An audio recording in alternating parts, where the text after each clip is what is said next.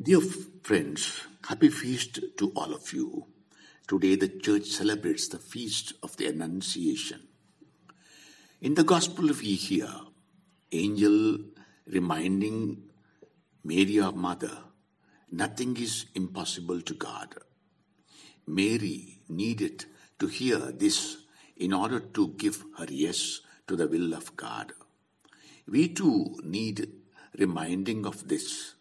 Sometimes it is easy to forget that Mary was a very ordinary girl at the time of the angel Gabriel visiting her.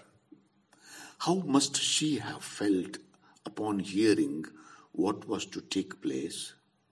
Here I am like Mary, a servant before the Lord.